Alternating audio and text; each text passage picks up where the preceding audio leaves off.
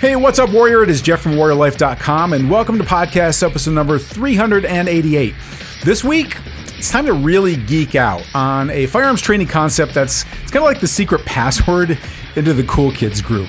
And I'll admit, I was a bit skeptical of this myself at first, but I've seen enough top-tier shooters kind of get this knowing grin on their face when the topic comes up that this really is a thing. So it's time to take a trip down the rabbit hole, and let's talk tactics. Tactical firearms training, urban survival, close quarters combat. Welcome to the show that helps you better prepare for any threat you may face in your role as a protector and a patriot. This is the Warrior Life Podcast. Okay, if you're ever in Little League growing up, and you're probably told to keep your eye on the ball. And it's pretty obvious why, right? I mean, you can't hit what you can't see. And if you're hyper-focused on your target, in this case, we're talking about the ball, then that focus can give you a better chance of hitting that home run. So likewise, if you own a handgun, either for defensive purposes or even if it's just for fun marksmanship down at the range, you've learned how to hyper-focus your aim to have a better chance of hitting your target. Well, as it turns out, there's a little known aspect of how our vision affects our performance, and it's been kind of a hidden secret among high-level athletes and even tactical firearms instructors. It's called Quiet Eye, and its development has now been integrated into top-tier training with everyone from ballerinas to Navy SEALs, and it could be the key to helping you make faster response decisions and be a more accurate shooter at the gun range, and especially under the stress of a real attack. Hey there, Warriors. This is Jeff Anderson, Executive Director of WarriorLife.com and the Warrior Life Academy. And with me today to talk about the Quiet Eye concept and how to use it to be a better shooter and a protector is my friend, Mike Ox. Mike, welcome to the program, man. Hey, Jeff. Thanks for having me on. Always good to have your gun nerdiness on the show.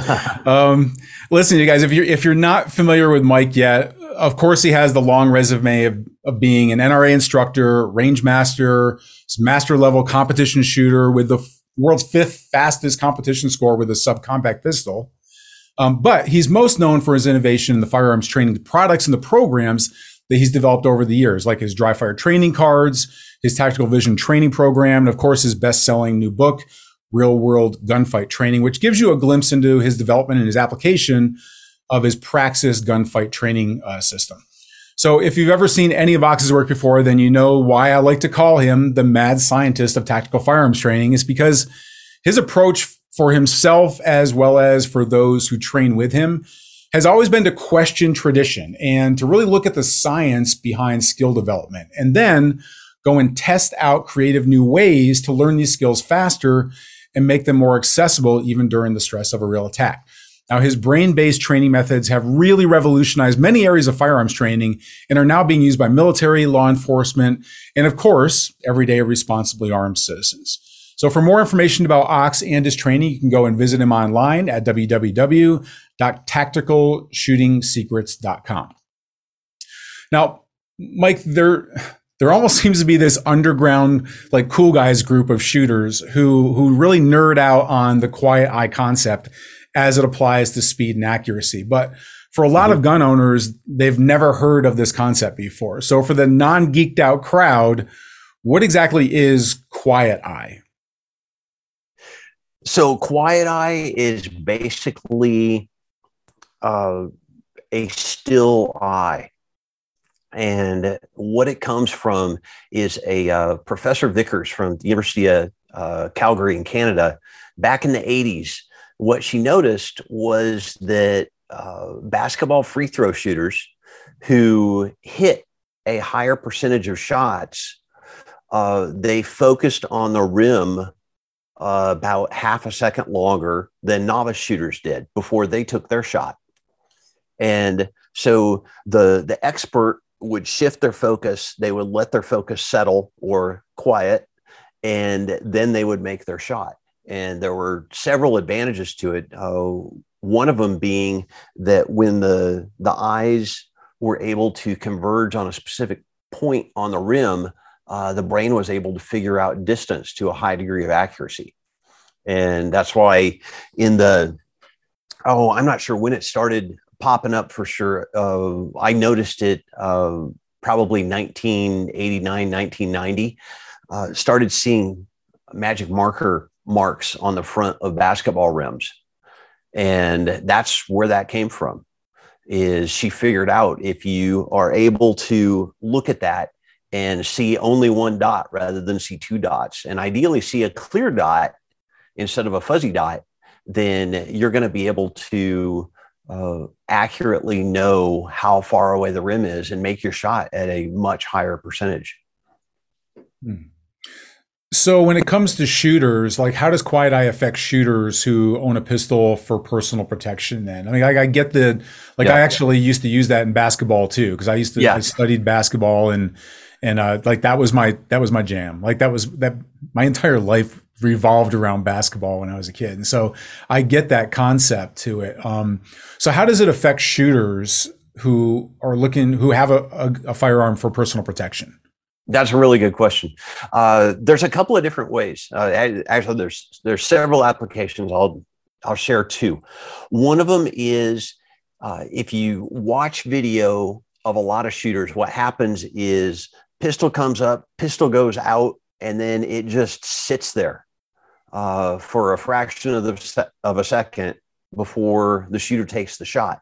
And what's happening is shooter moves the pistol, gets it all the way out here, and then they shift their focus, and then they wait for their focus to settle, and then they take the shot. Well, instead of doing that progression, if you shift your focus to the point in space where the front sight is going to be as your pistol is leaving the holster, by the time the sights get there, your vision will have settled and you'll be able to take the shot much, much quicker. And that's how we can reduce or almost eliminate the difference between how long it takes to make an aimed shot and how long it takes to make an undecided shot. And so that's one application. Another is leading with your eyes before you turn your head and your body when you're transitioning between targets. If we shift our eyes and then allow our eyes to settle as our head and our body and our gun come into alignment, by the time everything else has come into alignment, the eyes are ready to take the shot. And a third one, and this is a huge one. It has to do with where you look when you are presented with a potential threat. And a novice police officer, this comes from law enforcement studies that were done by Force Science and also Joan Vickers. They used eye tracking technology to see where the officers were looking leading up to a use of force incident. And what they found was that novice officers, their eyes were going all over the place. And that meant that they were slower to realize that something was going on, and they were slower to be able to process it and come up with a response and take action. The expert tended to focus on the elbows of the shooter, and the shooter in one of the cases was looking away from the officer interacting with the secretary, and the officer would just go back and forth between looking at one elbow and the other. So as soon as that elbow moved to get the gun, they stepped offline, drew, and they were able to have a very, very different outcome than the novice shooter. It looked like they were cheating, that they knew what was going to happen. And in a very, very real sense, they were similar to how a fighter learns to read their opponent's hip and body movements to know what strikes are coming. That's super interesting. I remember that study too. I mean, the difference between the rookies and the trained officers, it was like huge difference. So like it was light years between them.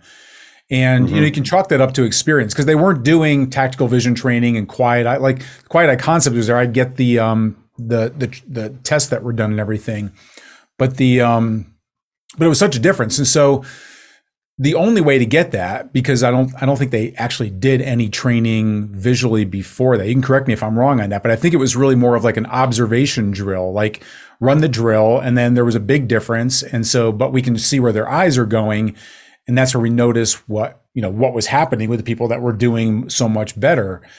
And when you think about it, the experience of somebody who's been in law enforcement for a long period of time, they've dealt with interviews and they have worked, had conversations with people, like you kind of learn on the fly, like you learn like the school of hard knocks, if you will, right? And so that becomes more ingrained in you.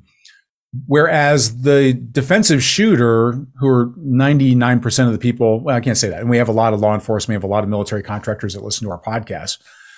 So a lot of them probably understand exactly what we're talking about. But for a lot of shooters, they don't have any targets they're not doing force on force training. They don't really have targets that they have to watch, right? Like, so it's a static piece of paper. There's no reason for their eyes to be looking anywhere else other than the bullseye that they're trying to poke a hole into. So that I find that really fascinating, that this is something that, do you have to become law enforcement? Do you have to join the military? Do you have to get expensive force on force training to be able to develop this? So is this something like the ability to have better, tactical vision, the better quiet eye to be able to use that quiet eye concept? Is this something that can really be developed through training without having to have force on force training, that kind of experience? Yes, absolutely. And going back to some of her original work, one of the really cool things that she found was that whether people did this or did not do this was almost a filter of whether or not they were an elite performer in almost every sport. And in basketball, in golf, in tennis, in almost everything, place kicking, the elite performers shared a common trait of specific focus for a longer period of time before they took action. And once she figured out that common thread, then it was a matter of, all right, how do you incorporate this into training? But in the 40 years since then, we've got a ton of proof that it's an incredibly effective process and an incredibly effective technique. So then what are some of the benefits for shooters if they do the sort of training that will help them with this concept, with the quiet eye concept? What are some of the things that they can expect to experience by training this? In a lot of cases, it's like a time warp in a gunfight.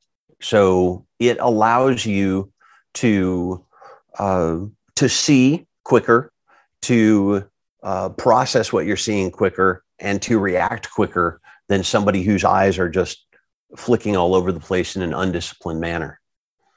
And that's one of the big things, is that when we look at it's similar to an OODA loop, is we've got visual input to the brain.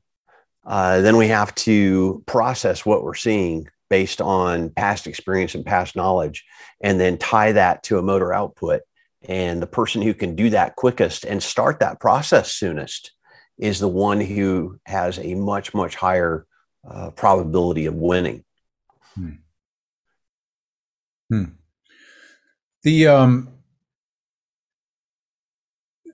I've talked with some other instructors before. Like I said, this seems to be like the cool group kind of knows about this, and there's like, it's almost like this grin that comes across people's faces when they then they just kind of shake their head like, yeah, that's like going down the rabbit hole once you really start doing this. But yes. But it is fascinating to me, especially when we talk about like open eye shooting and the other things that happen in a real attack. Some of the things that you're really going to have to do, and I think this is one of those areas that we don't know what we don't know, and so we just assume because we can see that there's no vision problem. So vision isn't something that most people, I think, even think to look at training when it comes to shooting. They think that more like it's aiming training, when it's an aspect of that, right? Just like you were talking about the focusing in on the front of the rim with basketball. The same thing. I mean, I know people often say like aim small, miss small. I like aim small, hit small, much better. But it's that same sort of kind of concept, but it's the next level of that. I think this is something, I think my bigger question maybe is more like, is this something, because everything you're talking about doing, like moving the eyes before your head, things like that, seems to be like conscious actions that you do. Now, they can be conscious actions that you train. Exactly. But when you train these things consciously, have you seen in your training and working with your students that there is a kind of like a programming that happens, like this becomes like do you have to do 1,000 reps of this in order to make this instinctual, or is it just something that you're kind of exposing your brain and your eyes and how all that works together? That's a very scientific way of explaining, isn't it?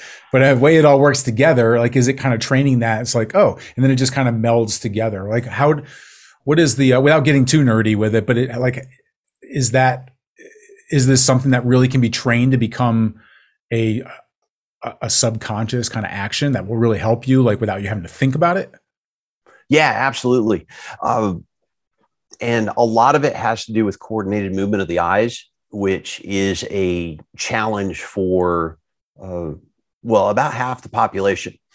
About 39% of the population, when they shift their focus from one thing to the next, one eye moves slower than the other, and it has to catch up. And during that catch-up time, there's a time of visual confusion of what in the heck is going on. How do I meld these two images that one of them's fluid and one of them's static? Another 9%, when they shift their focus, the one eye moves faster than the other, and you end up cross-eyed or converging in front of what you're trying to look at. And so that's, 48% of the population has that issue normally. I had it as a result of way too many concussions and low B vitamins. It made reading very difficult, got headaches all the time, made parking difficult because depth perception, if the eyes aren't pointed at what you're looking at, they're going to either misjudge distances as too close or too far. And so these drills have a huge impact that goes way beyond shooting. And one of the easy things that you can do is just kind of, it's an endurance drill, but with the cameras, I'm gonna have it in. But you take a pencil and you just hold it at different angles. So way up high, high and right, to the right, low and right, center, low and left, left, high and left. And you hold it in each of those positions and you stare at it with your head as close to straight ahead as possible. And at moving your eyes around, you've got the pencil or whatever, like out at arm's length away, kind of making a big circle. For those people that aren't watching the video version of the podcast. Sorry, I thought this all. No, it's pretty. Yeah. It's understandable. So it's just basically an arm's length away in a large circle around at different positions, but keeping your head straight ahead, and then having your eyes just kind of track that around. Oh, on this one, you actually don't track it. You hold it still in each of those 8 positions. Okay. And you let the eyes track and lock in on some feature on the pin. And at first you do it for a second, 2 seconds, 3 seconds, 5 seconds. Eventually, Division I and pro athletes, a lot of times they're looking at doing it for between 30 seconds and a minute for each of those 8 positions. For most people, that's onerous. And for somebody who's not trying to go from the top 10% in the world to the top in the world, or the top 1% in the world to the best in the world, you don't need to spend that kind of time. 5 seconds in each of the 8 positions, and doing it in your car at stoplights 2 here, 3 there, can get it done and get you all the benefits. Is that something that they could also do? Like if you're in your car and you're stopped at a red light, you could break out the pencil and you could do that, I guess.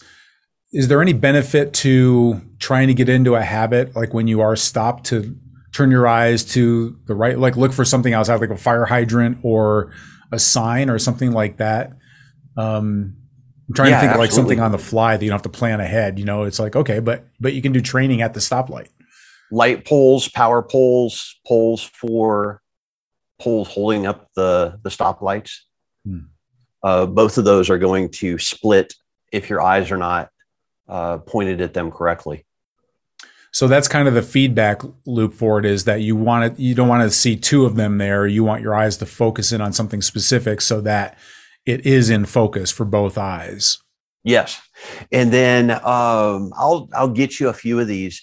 There's some optical illusions called Troxlers, Troxler.